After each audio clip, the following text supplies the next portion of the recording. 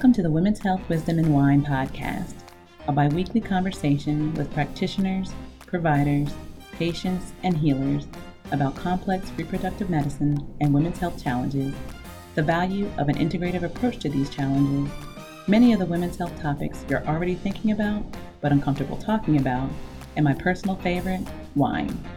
I'm your host, Dr. Lorena White, an integrative reproductive medicine and women's health provider, licensed acupuncturist, clinical herbalist, and a former labor support doula in the Washington, D.C. metro area.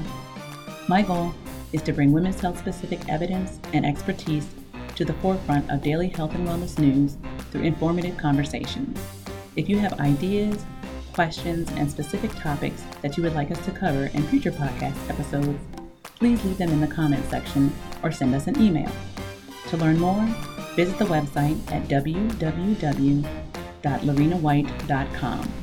As you enjoy the podcast, conversations, and wine time, please remember that this podcast is not designed to be a substitute for a bona fide relationship with a licensed or certified healthcare professional.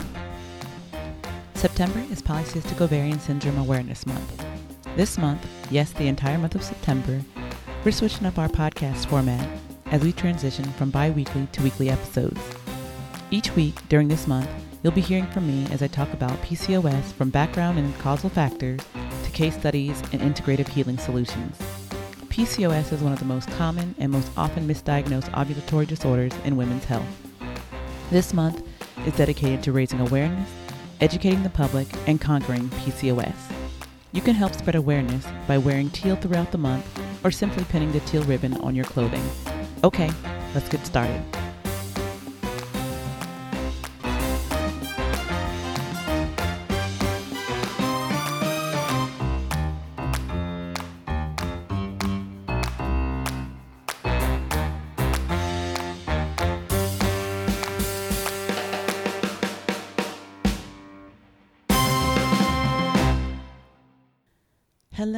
Hello, and welcome. It is September, and guess what? That means it's Polycystic Ovarian Syndrome Awareness Month, and many of you are familiar with the acronym PCOS or PCOS, and a lot of you have received this diagnosis, but aren't quite sure what that means or how it's affecting you, other than that you've heard that it may affect your fertility, or it may be affecting your period, or something like that, but it's really nebulous.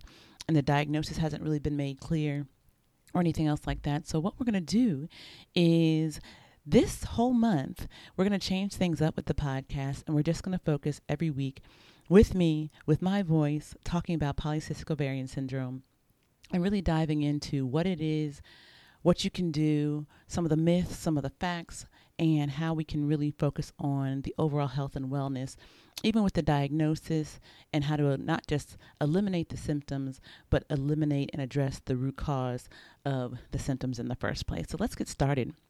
So a little bit of background about PCOS or polycystic ovarian syndrome. It is truly the most common endocrine or hormonal disorder in women that causes or results in enlarged ovaries, usually with small grape-like cysts on the outer edges of the ovary. And about 4 to 12%, depending on who you're talking to and what research you've read, about 4 to 12% of the women have PCOS. And about 10% of those women who are diagnosed during their gynecologic visit. And sometimes women aren't ever diagnosed at all. They are just addressing the symptoms that are associated with PCOS or polycystic ovarian syndrome. And a lot of times, not until they're ready to conceive or they're trying to get pregnant is when it's diagnosed or when it's talked about or even addressed. And oftentimes, people will tell you that treatment can help, but the condition cannot be cured or prevented. In terms of prevention, it is genetic, and there is a genetic component. In terms of cure, one will always have that gene or that genetic makeup with you. However, you can heal from polycystic ovarian syndrome. However, it does take work and it takes consistency. You do need a diagnosis. However, the diagnosis nowadays is more of a catch-all diagnosis. Most of the time when nobody knows what else it is, you may be diagnosed with polycystic ovarian syndrome. And it has at least 4 different manifestations, which we'll talk about later on in the month. But it doesn't always look the same in each woman. And so we'll talk about those symptoms as well a little bit later on. The lab test imaging are always required just so you can see if there are cysts on the ovary, because sometimes you will be given a diagnosis of polycystic ovarian syndrome without cysts on your ovaries. Again, more about that later.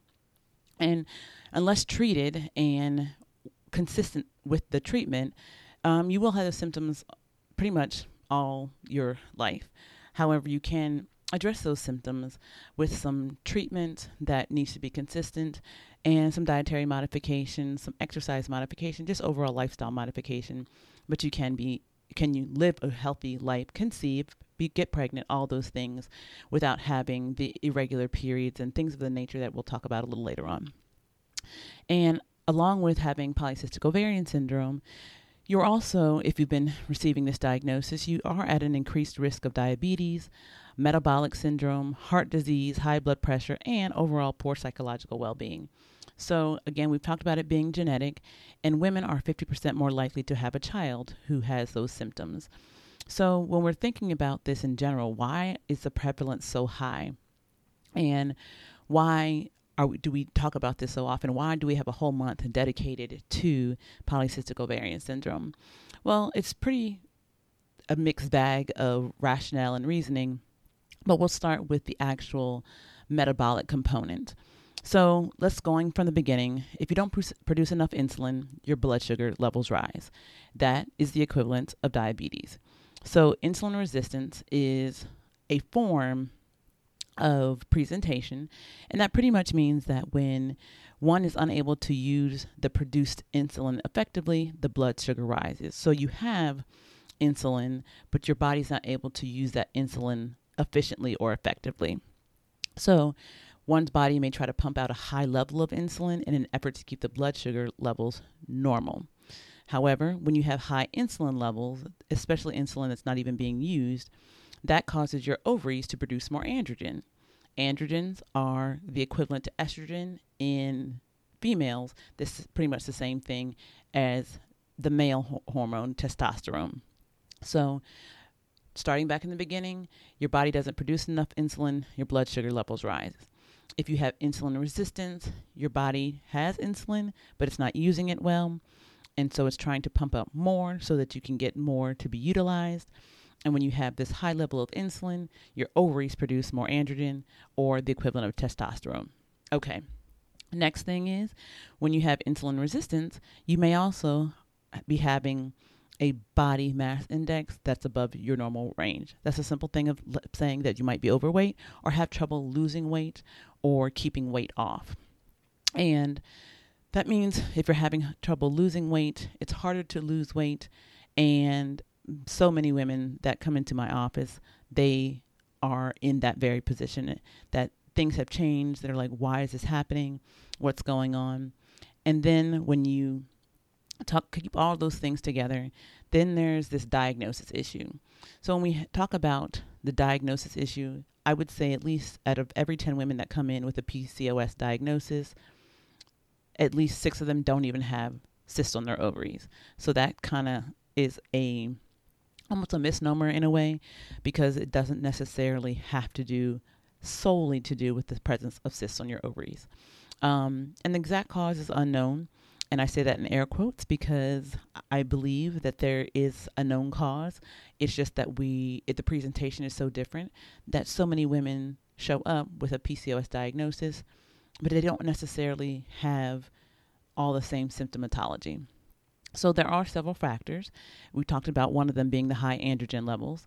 And this is when a woman starts developing more typical male traits, such as male pattern baldness.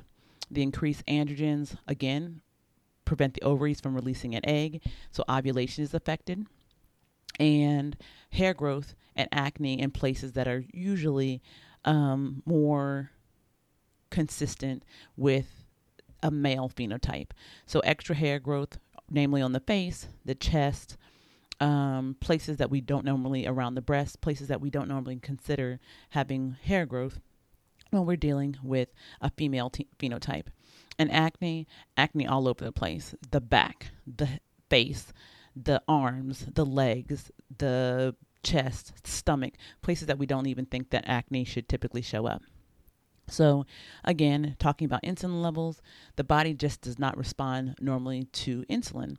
So that results in overweight or obese individuals, can also be exacerbated by unhealthy eating habits, not getting enough physical activity, and a family history of diabetes. Polycystic ovarian syndrome can also lead to type 2 diabetes. And so keeping in mind the overall genetic component of the syndrome. And so when we're looking at conventional medicine or Western medicine, overall, there's just a complete lack of understanding of the underlying pathophysiology of PCOS. It's just facts.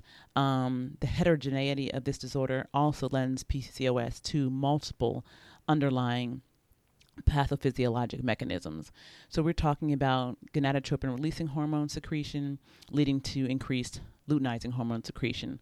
All these hormones, again, are normally in charge of the brain, the ovary, the uterus connection, so that when these hormones are released from the brain, they act on the ovaries and, again, continue the natural process of a menstrual cycle. So when you have altered gonadotropin releasing hormone, that means the hormone in the brain that's acting on the ovaries in terms of LH, that also affects the insulin secretion and the action of high insulin or hyperinsulinemia that will lead to insulin resistance. And again, there's an overall defect in androgen synthesis, which again increased ovarian and androgen production. So all of this again is one huge cycle of things that can go wrong and will go wrong. And so as we talk about polycystic ovarian syndrome, we're going to get to see again how this is not just a reproductive health disorder, but most importantly, this is a metabolic disorder. So let's talk about a metabolic disorder and where this comes from, what that actually looks like in one's body. So some of the symptoms of that can point to insulin resistance. So we're looking at the constant hunger. You're constantly hungry, so you're constantly eating. The more you eat, the more calories that you're taking in, and that will affect your inability to lose weight. And it's not just what you're eating, but it's that constant craving for sugar or sweet things or things that can turn to sugar in your body, carbohydrates. It doesn't necessarily have to be cakes and candy and sweets, but things that turn to sugar in your body. Sometimes you'll have migrating aches and pains all over your body, headaches, joint aches, abdominal aches, all over the body, things that just don't connect. And coupled with that, you're always tired, and you just now have this central obesity that comes from who knows where. Again, turning back to your inability to lose weight due to the constant hunger, the cravings for sugar, it kind of all ties in together. So when you couple that with insulin resistance, again, you're going to have this whole idea of not having enough sugar in the body. Not having enough insulin in the body, too much sugar, not enough insulin, but the insulin that you have just isn't working well for you. So what we talk about is overall hormone imbalance. Insulin resistance leads to hormone imbalance. Now, in hormone imbalance, that can be addressed both in men and women completely differently, because again, we don't call it polycystic ovarian syndrome in men. We call it something a little bit different, a little bit like andropause, where there's erectile dysfunction, a loss of the overall strength, a loss of stamina, baldness, thinning hair, man breast or gynecomastia, and again, a lot of fat accumulation around the waist. In women, we call it polycystic ovarian syndrome. Again, can have symptoms of having a low thyroid when we think about that fatigue, the inability to lose weight, again, exaggerated PMS symptoms, acne, facial hair, infertility, hair loss, things that, again, sometimes can be associated with a male phenotype. And when we look at that hormone balance, we're going to look at that estrogen dominance. So that estrogen dominance can, again, mimic a low thyroid. Then a low thyroid, giving that increased fat storage that leads to upper abdominal obesity, that kind of tire around the middle. And then that again feeds into insulin resistance. And when we look at also insulin resistance, it affects all the other metabolic processes that go on in the body. That could be high cholesterol and your triglycerides, again, which leads to increased fat storage, which leads to upper abdominal obesity, and again, can lead to insulin resistance.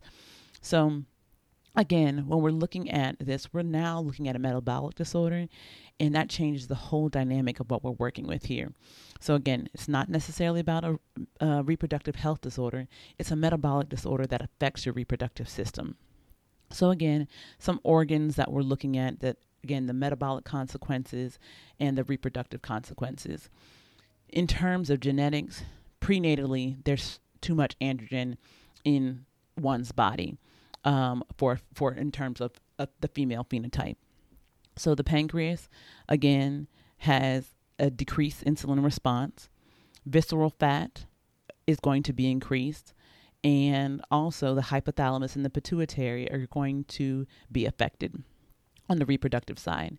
So when you have your whole feedback loop of hormones and that is affected, that can lead to anovulation. Anovulation means you're during a menstrual cycle when you should be ovulating more or less around day 14. It's not happening. So if you don't have any eggs to ovulate, no matter how much sex you're having, you're not going to be able to get pregnant. No matter what the sperm looks like, you won't be able to get pregnant. Also, that's increased testosterone in the ovaries, and that reduced negative feedback loop on the LH means that you're not going to be producing even a possibility of ovulating. And when you are, you're not ovulating an egg. Okay, so now going back to the metabolic side, we talked about the pancreas, we talked about visceral fat, how it affecting the muscle, affecting the liver, again, increasing that insulin resistance, also leading to hyperglycemia, too much glucose in the blood. And we all know that when there's too much glucose in the blood, that leads to type 2 diabetes. So it is a metabolic syndrome with reproductive health consequences. And that's where we're going to stop right now. And we'll pick up next week when we start talking about clinical manifestations and the other things of importance. So stay tuned and we'll talk later. An important aspect of PCOS Awareness Month is advocacy. Whether it's by sharing your individual fertility story or supporting other women challenged by a PCOS diagnosis, this month of September gives all of us the opportunity to join the conversation. Share your experiences to empower and uplift other women. Remember, empowered women empower women. See you next week.